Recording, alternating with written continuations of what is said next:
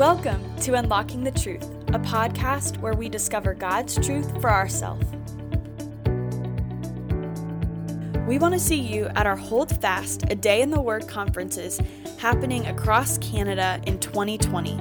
There will be one in Halifax on June 5th through 6th, one in Calgary November 6th through 7th, and one in Winnipeg on November 13th through 14th. Visit our website to get more details and register now. Do you feel called to lead? Then you should attend our How to Lead a Precept Upon Precept workshop at our Precept Ministries Training Center in Brantford, Ontario on December 5th through 7th. Head to our website to register now. Now, stay tuned for Unlocking the Truth in our discussion on the book of Hebrews.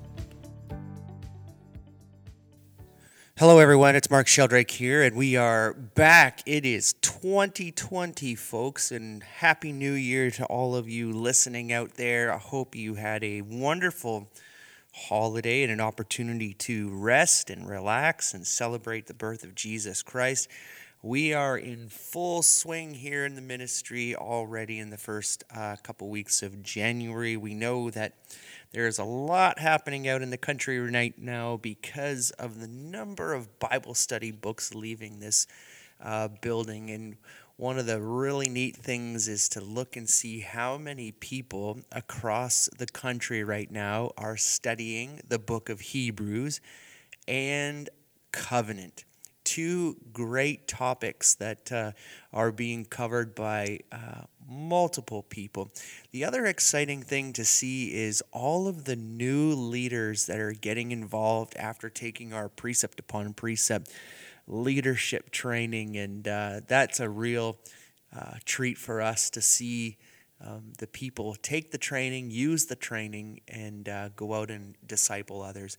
Fantastic things happening right now in the ministry, and cannot wait to see what God is going to do in 2020. 2019 was a great year for the ministry, but we want to see more growth, more encouragement coming into this year as well.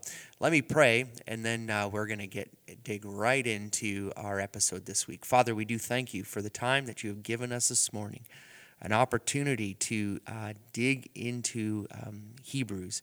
Father, we pray for all those listening on the podcast that whatever time of day it is, whatever it is, Lord, that you would just use this platform to be an encouragement to those who are listening. In Jesus' name we pray. Amen. So a few weeks ago, I had the opportunity here at the Precept headquarters in Brantford, Ontario, to speak to a room full of teenagers that really was cool. First of all, when I first started at Precept, I was the assistant to the national director, and I've sort of worked my way through the Precept system here in the organization. But one of the things that I took on in my first few years of the ministry was Transform Canada, Transform Student Ministries here in Canada. And I oversaw everything that was happening with student ministry, precept-wise in Canada. I had the opportunity to travel to multiple different churches and places and just really get to interact with teenagers as they study the Bible inductively. And so my background prior to Precept and prior to being a senior pastor was I was a youth pastor. I was a youth pastor for a number of years. And so just to see students engaging in God's Word the way that these students were with me on that Friday night was pretty sweet. And so I'm basically going to walk you through the very same thing that we walked the teenagers through from Hebrews chapter 8 and 9. And so the question that we're going to ask is this: how do you approach a holy God? And so what we're going to look at is we're going to look at the comparison of the tabernacle to this tabernacle that the author talks about is the heavenly tabernacle, or we're going to compare it to Jesus and how Jesus all fits into the tabernacle. So just before I do that, I want to give you a little plug, because I love to let you know about other resources that Precept has. We have a 40-minute Bible study called Living a Life of True Worship, a 6-week, no homework Bible study that will take you through the tabernacle, and it'll look at every different part of the tabernacle, explain it clearly, give you an opportunity to learn more about it, and then see how it all relates to Jesus. It's a fantastic study. It's a study that we have used in the past as a training tool for our Israel tours that we've done as a Canadian tour in partnership with other countries like Singapore and Africa. This year in May, Canada is going to be celebrating 50 years of ministry with Kay Arthur. Kay Arthur and Jack Arthur started Precept 50 years ago this year, and they'll be having a big celebration in Israel and in Jerusalem, and then later in the fall, more celebrations are going to be happening as we honor what God has done through both Jack and Kay Arthur over the last 50 years, and then, of course, now David taking over. So looking forward to what going to happen overall in the ministry in the next few years. But this is the question that we have, is how do you approach a holy God? On the Israel tour, what we do is we study this 6-week study in a number of days, but it all leads up to a trip down to southern Israel, and we visit a park called Timnah Park. And in Timnah Park, this is where there is a tabernacle set up in the desert. It's sort of interestingly cheesy, the tabernacle. It's so phenomenal to see a tabernacle set up in the desert. I think it's the mannequins dressed in the priestly clothing that brings it a little bit of a cheesiness to it. But still, when you're within the court of the tabernacle and you're seeing all the parts of it, and then when you get to go into the Holy of Holies, there's just something about that even though there's a little cheesiness to it, it's powerful. And the reason it's powerful is because the tabernacle was set up, and there is a pattern and a path in which we approach a holy God. In the book of Exodus, God gave Moses the directions of how to set up this tabernacle. And he said that you can go back and read it, and it's all found in Exodus chapter 25, verses 1 to 9, where he tells them to how you're going to set up. So now we're going to walk through the tabernacle, and as you walk through that gate, the first thing that you see is the bronze altar. And that altar is where sacrifices would be done. The animal would have their insides cut out, and the blood would be put on the horns that were on the sides of the altar, and then they would burn everything on the altar as a sin sacrifice. As the high priest was doing this, he would then finish that sacrificial point. Then he would move through to the bronze laver, where it would be an opportunity for him to wash his hands and cleanse his hands before moving through the tabernacle. Then we'd come to this outer tent, or the tent of the meeting area, and you'd have a door. And the door that was there was covered by a curtain, and the curtain would have the ability to slide back, and then the priest could walk through. But when he went into the holy place, on the left-hand side was the lampstand. And the lampstand was meant to be there to keep light in the holy place. And those lights had 7 lamps on them, and though they were to be burning day and night. The lamp was pure gold. And so you can imagine going in and seeing this pure gold lamp with 7 lamps on it, burning constantly. The priest's job was to make sure that that light was always burning. On the right-hand side was that table of showbread. It was on the north side of the tabernacle. And what it was that the priest would put 12 loaves of bread on the table every Sabbath, and then they ate the old bread when they took it away. So the 12 loaves of bread representing the 12 tribes of Israel. And so after the bread on the right, the lamp on the left, you then would move forward, and there would be an altar of incense. After the golden altar of incense, which the priest would take care of and make sure he offered twice a day, that there was the veil. The veil was which separated the outer from the Holy of Holies. And so the high priest could only go inside the Holy of Holies once a year on the Day of Atonement. Inside the Holy of Holies, you have the Ark of the Covenant and the mercy seat. Within the ark, you have Aaron's rod, which we know, according to the scriptures, budded, and there was manna within there. It's really neat because you can see when we're in Israel looking into the Ark of the Covenant, you can see the commandments, you can see Aaron's rod budding, and you can see the jar of manna. Everybody wants to take pictures of all that inside there. Then on top of that, you had the mercy seat in which blood was put on there once a year on the Day of Atonement. It's a very interesting opportunity to walk through a physical tabernacle and see what it is. So now let's go back to the scriptures and hear how the author of Hebrews describes this tabernacle. Chapter 9, verse 1, even the first covenant had regulations of divine worship and the earthly sanctuary. Okay, so the first covenant had regulations, how to approach a holy God. And verse 2, for there was a tabernacle prepared, the outer one, in which there was the lampstand and the table and the sacred bread. This is called the holy place.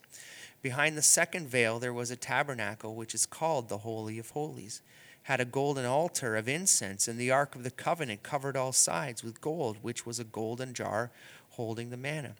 Aaron's rod, which budded, and the tables of the covenant. And above it were cherubim of glory overshadowing the mercy seat. But of these things we cannot speak in detail. Now when these things have been so prepared, the priests continually entering the outer tabernacle, performing the divine worship. But into the second, only the high priest enters once a year, not without taking blood, which he offers for himself for the sins of the people committed in ignorance. So here you go. Now, we can walk through the process of the priest and how he approaches a holy God according to the regulations of the old covenant.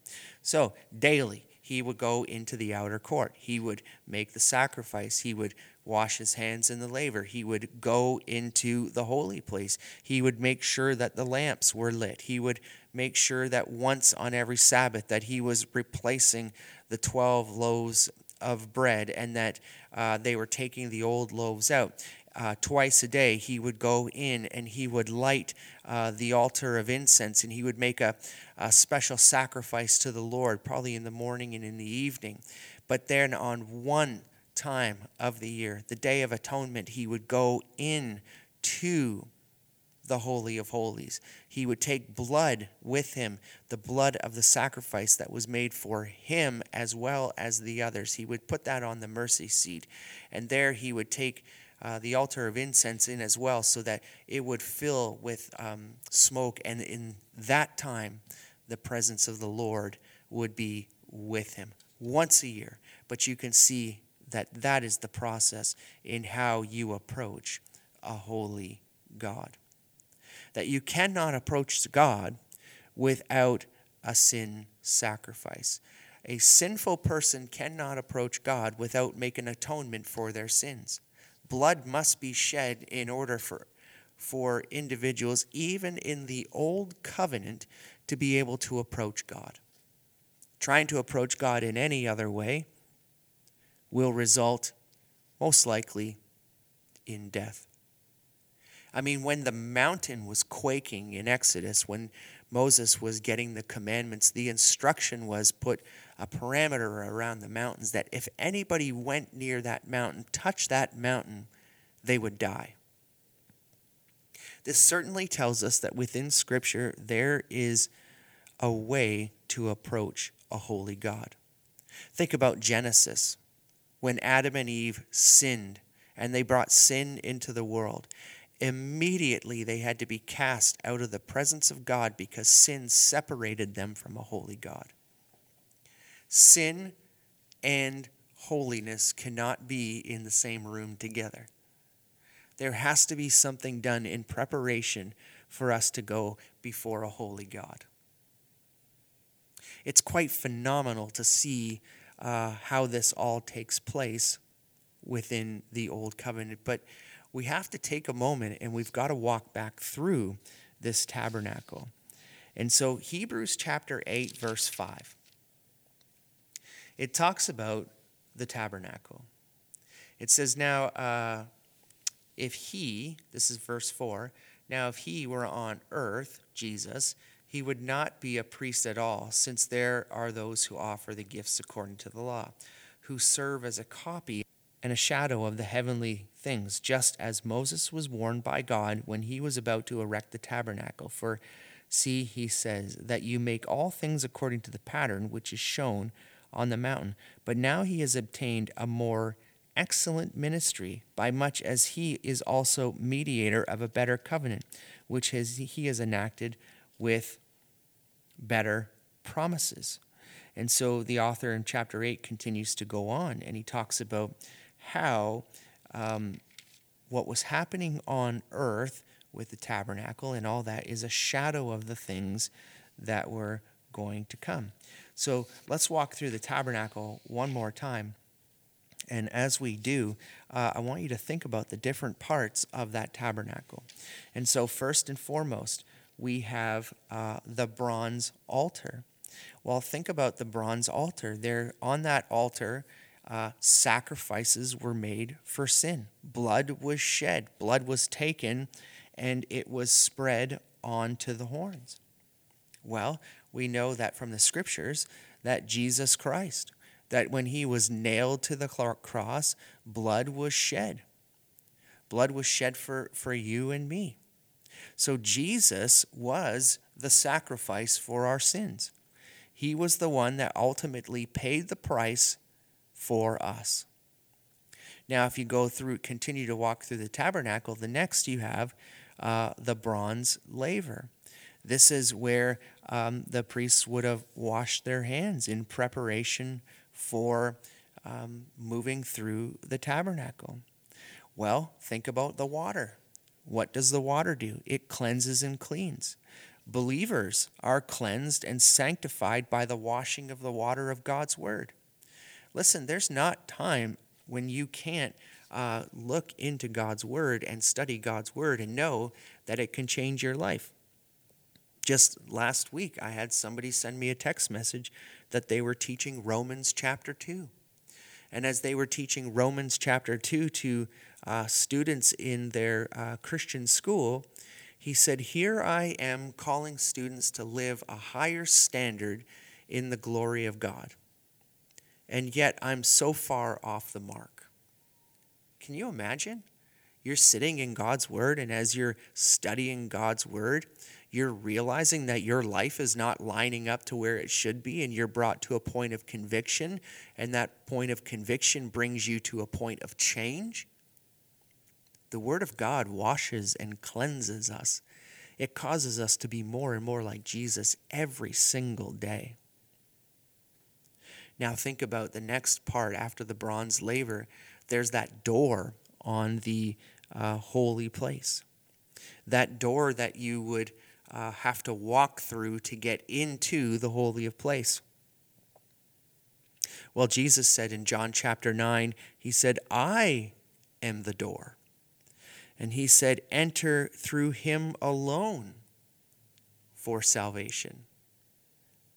I am the way, the truth, and the life. Nobody comes to the Father except through me. Now, wait a minute. Remember the question? How do we approach a holy God? We can approach a holy God because of a sacrifice made for sins. We know that Jesus was sacrificed on the cross for our sins. We have to be washed and cleansed and holy and sanctified and separated. We need to be consecrated before we can go to God. That means we need to be washed. And the Word of God prepares us to go before. Then going through the door is actually walking through Jesus. Because he is the door. He says, I'm the way, the truth, and the life. Nobody comes to the Father except through me. It literally means that there is no way to get to the Father unless you go through Jesus. This is such an interesting point to stop and think about the application of that. All of the people in the world, how many people try to approach a holy God in the midst of crisis and yet don't have Jesus? When I was, before I was working at Precept, I used to work in a funeral home. And as I was working in the funeral home, as a Christian man, and my boss was a Christian, and my wife worked there as well, we would hear it all the time. We would hear justification, that people would say, well, they're a good person, so then they're in heaven with God. We would hear some ministers say that from the pulpit at the front of the chapel. So-and-so was a very good person. They did great things for the community. They were very active out there. Wow. The service projects that they did. They showed love to the community. They fed thousands of people food. They gave to the homeless. They gave to charities above and beyond. And yet, as this resume was coming down, this biography of this individual, not one mention of their love and passion for Jesus Christ. You see, you can only approach a holy God through the blood of Jesus Christ. You have to walk through that door. You're not saved if you don't have Jesus. This is truth that we know as Christians, but you see, this is why it's so important for us to share this information, because there are those who do not have Jesus and need Jesus, and yet they want to be with their loved ones. I've shared with you before on this podcast that in August, I believe, I think it was August or September, my aunt had passed away, a wonderful woman of Christ. She was speaking to the nurses and giving them the gospel in her final days. It was a tremendous testimony to her love for Jesus, and her and my uncle met in youth group. I mean, she's been involved in church since she was a teenager, and she died in her 80s. But I sat there, and as I did the funeral, and as I brought the message forward about how to approach a holy God and giving the gospel, I was looking out among the many people that were there and thinking to myself, the only way that you can spend eternity with the individual we are celebrating their life with is by accepting Jesus Christ as your Lord and Savior. I mean, I couldn't make that more clear within the message and the opportunity that I had. You need Jesus. You need Jesus to enter into heaven. Because in heaven, this is where our holy God sits on the throne, and Jesus sits at his right hand. You want to approach a holy God, you need to walk through that door of Jesus Christ. Entering into the Holy of Holies, on the right-hand side, you have the bread. The bread that was replaced once every Sabbath. Well, Jesus in the book of John, he said, I am the bread. He who eats of me will have life. I'll never forget that story in the Gospel of John, because there are people who can't grasp the concept of eating the bread of life. Some of them think, you literally want us to eat you, and they can't handle that truth, and they walk away. They walk away from the opportunity of salvation. But Jesus says, I am the bread of life. On the left-hand side, you have the lampstand. And on that side, those were the 7 lamps that were keeping it lit, and it had to be lit all the time, day and night. Well, Jesus in John 8, chapter 12, John chapter 8, verse 12, and chapter 9, verse 5. Chapter 8, 12 of John, he says, I am the light of the world. He is the one who enlightens the world. Chapter 9, verse 5, he's the light of men, and he gives enlightenment to salvation. He is the one who will save. Then after the lampstand, we have the altar of incense. It's the fragrant incense and offering before the Lord. Hebrews chapter 7, verse 25 talks about this. Therefore, he is able also to save forever those who draw near to God through him, since he always lives to make intercession for them. This morning and night incense going up. I remember when I was working in the funeral home and doing a number of funerals in the Catholic Church.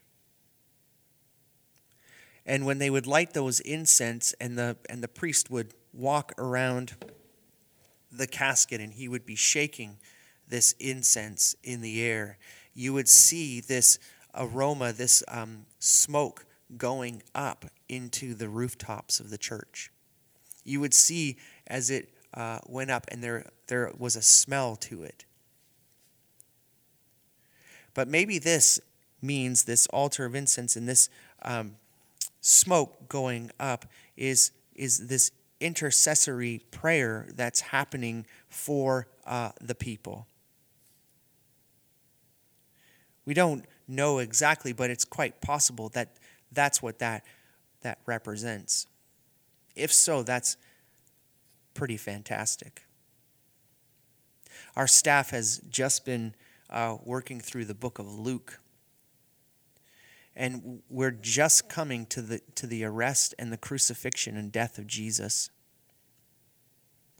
It was so neat to really look close and see in chapter 22 that as Jesus is talking about his death, that Peter says, I'm going to go to, I'll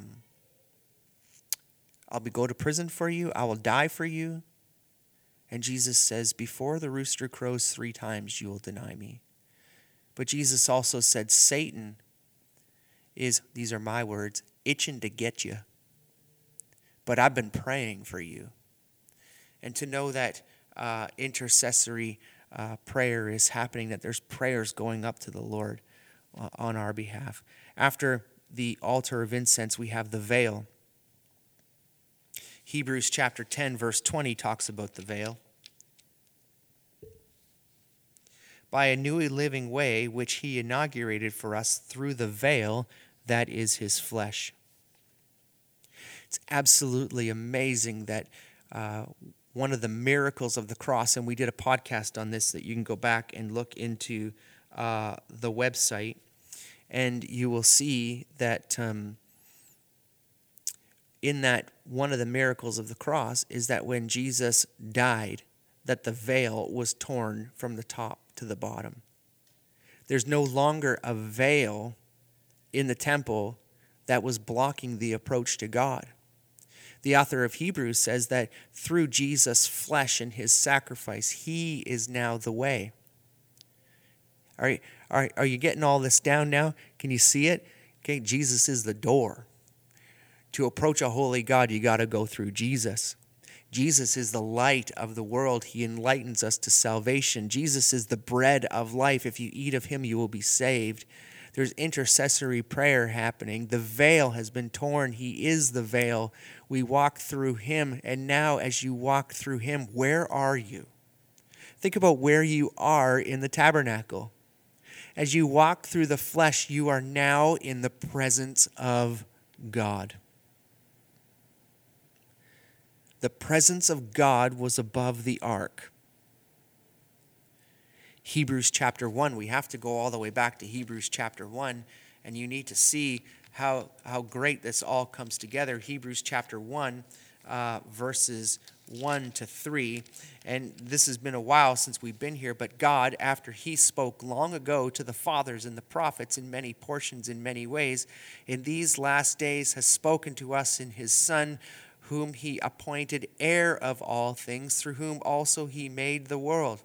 And he, Jesus, is the radiance of his, God's glory, and is the exact representation of God's nature, and upholds all things by the word of his power. When he made purifications of sin, he sat down at the right hand of the Majesty on high, having become a much better than the angels, and he has inherited a more excellent name than they say. Jesus is the exact representation of God. Jesus is God. He's at God's throne in heaven. He's drawing people to him through salvation. Jesus paid the ultimate sacrifice for sin. His blood was shed for forgiveness and mercy. Jesus is the way, the truth, and the life.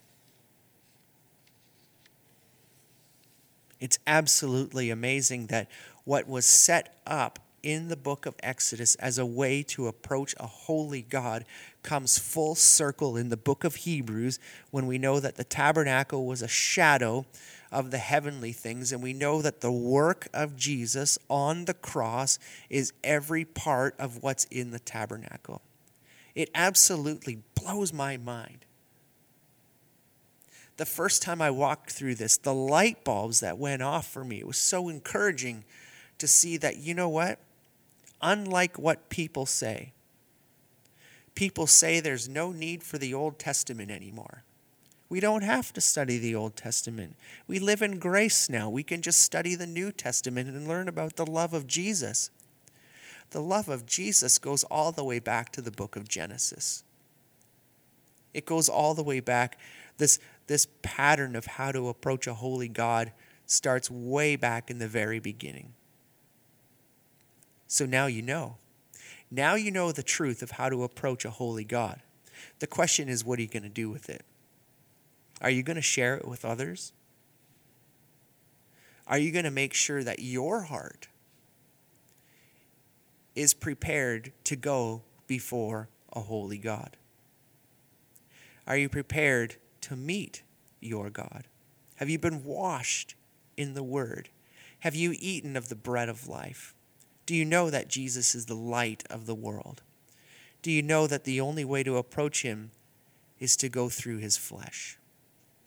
Amazing truths. Thank you for tuning in this week. I hope that this has been a blessing for you and an encouragement, and can continue to press on in your study of Hebrews. Father, we thank you in Jesus' name.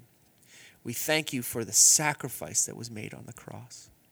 We thank you for his shed blood, that by the work of the cross, that we now have an opportunity to approach you, a holy God.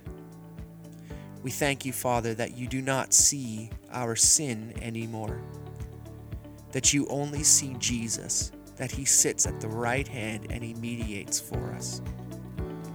Father, I can only imagine the conversation that he has when you look down upon this earth and he sees and you see everything that we are doing, the way that we're living, the things that we do that we don't honor and glorify you, the ways that we are obedient and encourage you in our behavior. And Father, yet your Son says, that one's mine. He's washed in the blood. So Father, we thank you in Jesus' name. Amen.